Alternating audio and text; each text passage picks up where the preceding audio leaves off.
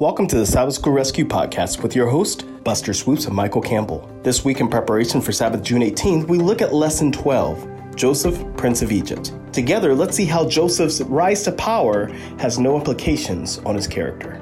The Sabbath School Rescue Podcast is hosted by Michael Campbell and Buster Swoopes at Southwestern Adventist University.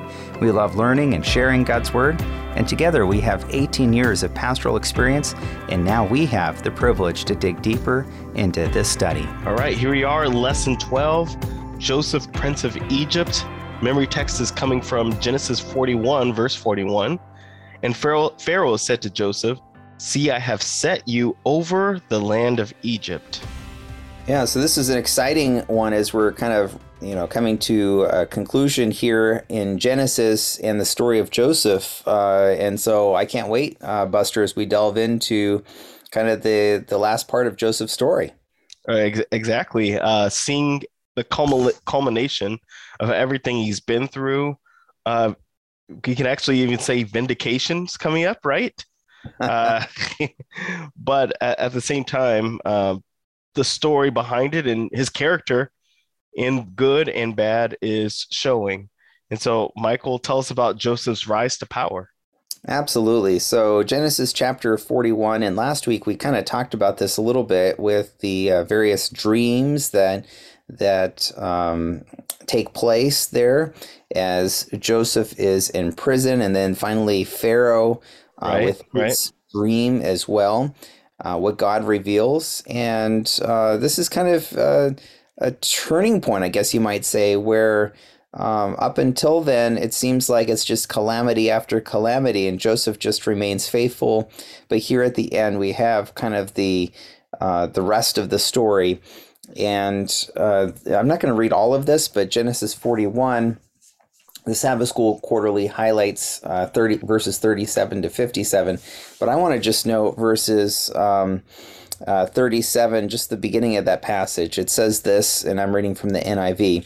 "The plan seemed good to Pharaoh and to all his officials, and so Pharaoh asked them, 'Can we find anyone like this man, one in whom is the Spirit of God?'" And I think this is very interesting. Here you have this pagan king that recognizes something that's even greater than all of the physical power of the kingdom of the ancient kingdom of Egypt. And they realize here's a man who has true character and knows the true God. And this is incredible. The witness, the testimony of Joseph's life.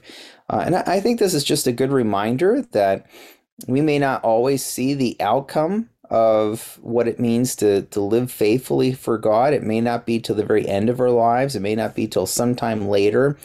Sometimes we want this instant gratification or instant reward. If I do the right thing, then suddenly I will be propelled to greatness. And oftentimes it's not like that. It's quite the opposite. And it's true. And, here's Joseph. He's been through all of these ordeals. His brothers send him away as a slave, basically. He ends up in prison for doing the right thing, all of that again and again. And yet here at the end, we finally see that God is working something out that is truly what we would say is great. And then verse 39, one more thing here. "Since God has made all this known to you, there is no one so discerning and wise as you. You shall be in charge of my palace, and all my people are to submit to your orders. Only with respect to the throne will I be greater than you." So Joseph truly is the man. Yes, he is. And God has turned all of these things around. There's this incredible reversal, which is what, we all like stories like this, right? The underdog finally is able to come around, and this is not someone striving for it, but someone just plodding along faithfully, step by step, despite great challenges and adversity, which kind of brings us full circle, because all this adversity came about all the way back with some sibling rivalry. So, and this leads to this confrontation with his brothers. Buster, tell us about that. To have one space to talk about all this it's going to be difficult, because Joseph confronts his Mhm. brothers there in Genesis 42, and there's Yeah. just so much to unpack here.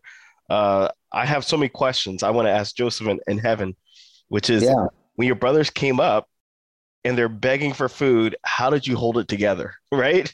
Mhm. Because what he does is he's incognito. They don't recognize him. They don't know who he is, Yeah. and he's speaking a different language, and he doesn't lead on that he knows, and he kind of begins testing them. But the lesson brings out a very important point. First of all, Joseph's dream was coming true. So his brothers bowing down to him, those sheaves, right? But then Yeah. also this response of Reuben declaring, "This blood is now required of us." It all comes together. Just God working through this event. So I want to highlight just a couple of verses here in Genesis 42. Uh, Here, Joseph actually gets a little bit of revenge. What we see in verse 17 says, so he put them all together in prison for 3 days." And Joseph says in verse 18, uh, to them the third day, "Do I do do this and live? For I fear God. If you are honest men, let one of your brothers be confined to your prison house, but you go and carry grain for your famine, for the famine of your houses." And we see here that he's kind of testing them, saying, "Are you guys still the same ones that threw me in jail, or have you changed?" And I think it's important to highlight here, Michael, that we need to allow room for people to change. Um, and it's okay to test the water sometimes, right? Yeah. It's okay to put out Be some, naive. yeah, exactly. Put out an opportunity for someone to change. And this is what Joseph was doing.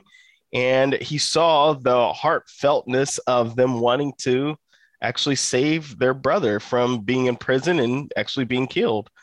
Uh, Verse 37 of Genesis 42. Then Reuben spoke to his father, saying, "Kill my two sons if I do not bring him back to you." This is talking about bringing Benjamin back. "Put him in my hands, and I will bring him back to you." But he says, "My son shall not go down, for his brother is dead, and he is left alone. If any calamity befall him along the way in which you go, then you would bring down my gray hair with sorrow to the grave."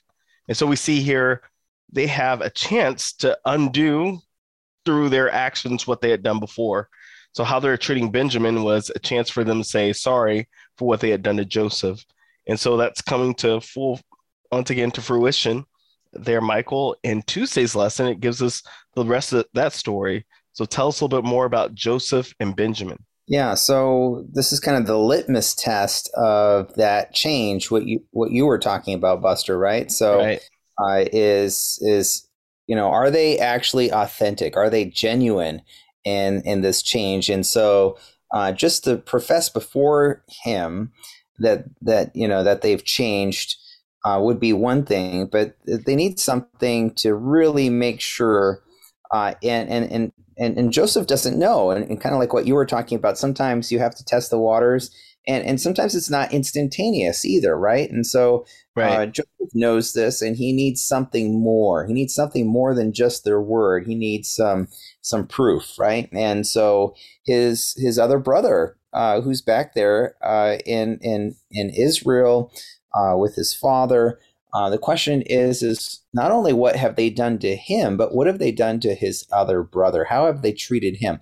If they genuinely feel sorrow and contrition for what they've done to him, then hopefully they would have treated his younger brother Benjamin differently. And the lesson points out some of the nuance in the Hebrew, where the other brothers are called men, but Benjamin is referred to actually as brother, right? So the emphasis in the story in the original language is here's his other brother. It could be the rest of the evidence. Why not destroy him too, right? And then they're all gone. But it appears that there is some contrition. Of course, there's a lot of reluctance, resistance to wanting to have him come. Eventually, he does come, and this sets up this whole scenario where once Benjamin does come, He's given more, 5 times more than all the other brothers. And this kind of moves on to test them. And not only is how he was treated back in there, but also this sort of this whole test that goes on that leads to Wednesday's lesson about the divination cup. So tell us kind of what happens next. Yeah, so the lesson brought up a point that I didn't even really think about before, which is why did Joseph put the divination cup in Benjamin's sack and not another brother's sack? But then they were talking about the difference of that cup from other cups, which is this cup is not just a regular cup, but it's a one that's using sometimes in I guess you could say unsavory practices. But the lesson also brings up this point, brings up Patriarchs and Prophets, page 229. Had he never claimed the power of divination, it says, but was willing to have them believe that he could read the secrets of their lives. And in putting this cup in Benjamin's sack, he was testing them once again to say, hey, are you guys willing to throw him under the bus like you did me in order to save yourselves because you understand that he's favorite like I was? And the fact that they were willing to do everything in order to bring him back was the test that Joseph was saying, okay, you guys really have changed. One thing I also appreciate here, Michael, is it says the intensity of the brothers' emotion and the reaction is significant. They are all united in the same pain, fearing for Benjamin, who will be lost, as was Joseph, and like him, become a slave in Egypt, although he was, like him, innocent. And so we see here, once again, the intensity of their emotions, I think, is the thing that actually draws out eventually the emotion of Joseph, saying, oh man, and I bet you the back of his mind is, it's a roller coaster. It's like stories, Michael, of when I hear people that meet their long lost biological mothers or fathers. Yeah. Your emotions of 30, 40, sometimes 50 years comes rushing through in this moment. And you have so many questions and you can keep it together for a little while, but then eventually this cathartic moment comes through where you break down because in your life, although you've been fulfilled sometimes, there's still a portion of you that misses, right? So I can imagine Joseph going through the same thing. And we also see it here in Thursday's lesson with titled, I am Joseph, your brother. So Michael, tell us about this cathartic moment. Yeah, absolutely. Well, what you're just talking about reminds me of someone I know just this past week that happened to. They got on Zoom. They weren't able to travel there, but connected through Ancestry, found a DNA match and realized that they were not alone, that they had family that they did not even know of, which is so just awesome. Incredible. I can't imagine, the overwhelming feeling in this case of just absolute joy of discovering lost family. There you go. Didn't even realize. Well, Thursday's lessons along the same kinds of lines. And it's described for us in Genesis 45, which has got to be just one of these incredible passages of scripture. You just want to kind of pinch yourself. Is this, had if you could just be a fly on the wall to have just witnessed this, In fact, Joseph didn't want other people to witness this very personal, very private moment. Get out, Send right? everyone away. Yeah, get out. Because they don't even realize what's going on. Have everyone leave my presence, it says in that first verse of chapter 45. And then scripture says, and again, I'm reading from the NIV, so there was no one with Joseph when he made himself known to his brothers. And he wept so loudly that the Egyptians heard him, and Pharaoh's household heard about it. So whatever it was, it must have been absolutely incredible. It was emotional, as you said, Buster. This was, and of course, what's he really wondering? Not only is his younger brother Benjamin, have they brought him back, but is his father still alive? In verse 2 it says, I am Joseph. Is my father still living? Brothers were not able to answer him because they were terrified of his presence. So you can just put yourselves in their shoes as well. Here's this epic Egyptian leader who's just, You getting realize, so listen here, emotional. he's snapping, and everyone's saying, how high do you want us to jump, right? Yeah. He's second in charge of Egypt. He's powerful. He is very powerful. So they had to, talk about a surprise reversal once again. And then finally he has to come to his brothers, come close, Yes. come in.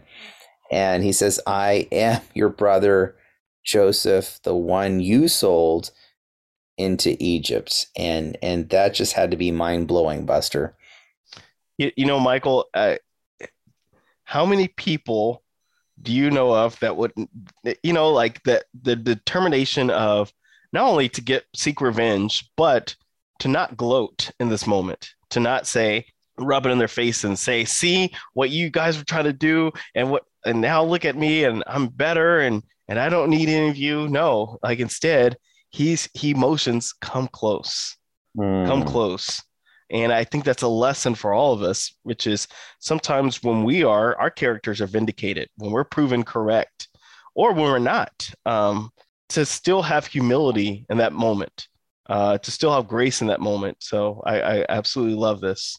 Yeah, I have to deeply admire that, because that goes completely contrary to our human nature to want revenge. When someone does you wrong, and you know it, and they know it.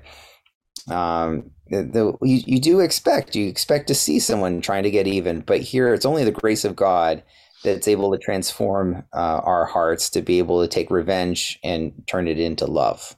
Yeah, absolutely. I love that. It's a great line, Michael, and I think that's a great line to be honest with you to end with, to allow our audiences to see and experience and hear that, and for us to make sure that God is with us and we're with God as we move forward with others. Absolutely. Well, I think we've covered it. The penultimate lesson of this quarter, going through Genesis, and wherever you may be, just we hope that you'll let God's love work in your hearts and work in my heart. We need God's grace. I need God's grace every day to transform us by His power into His image. So this is Soup and Swoopes signing out. As we put a wrap on this week's lesson, this is Campbell Swoopes signing off. By the way, we want to give a shout out to our sponsors, the Southwestern Union of Seventh-day Adventists and Southwestern Adventist University, which has for over 125 years provided a Christ-centered education just 20 minutes south of Fort Worth, Texas. We love teaching with personal colleagues, offer quality academics, and provide numerous ways to get involved both on campus and across the globe. To learn more, visit swau.edu or check us out on Facebook, Twitter, or Instagram. Also, be sure to join us again next week as we continue to explore God's Word. You can make sure not to miss an episode by joining us at sabbathschoolrescue.org.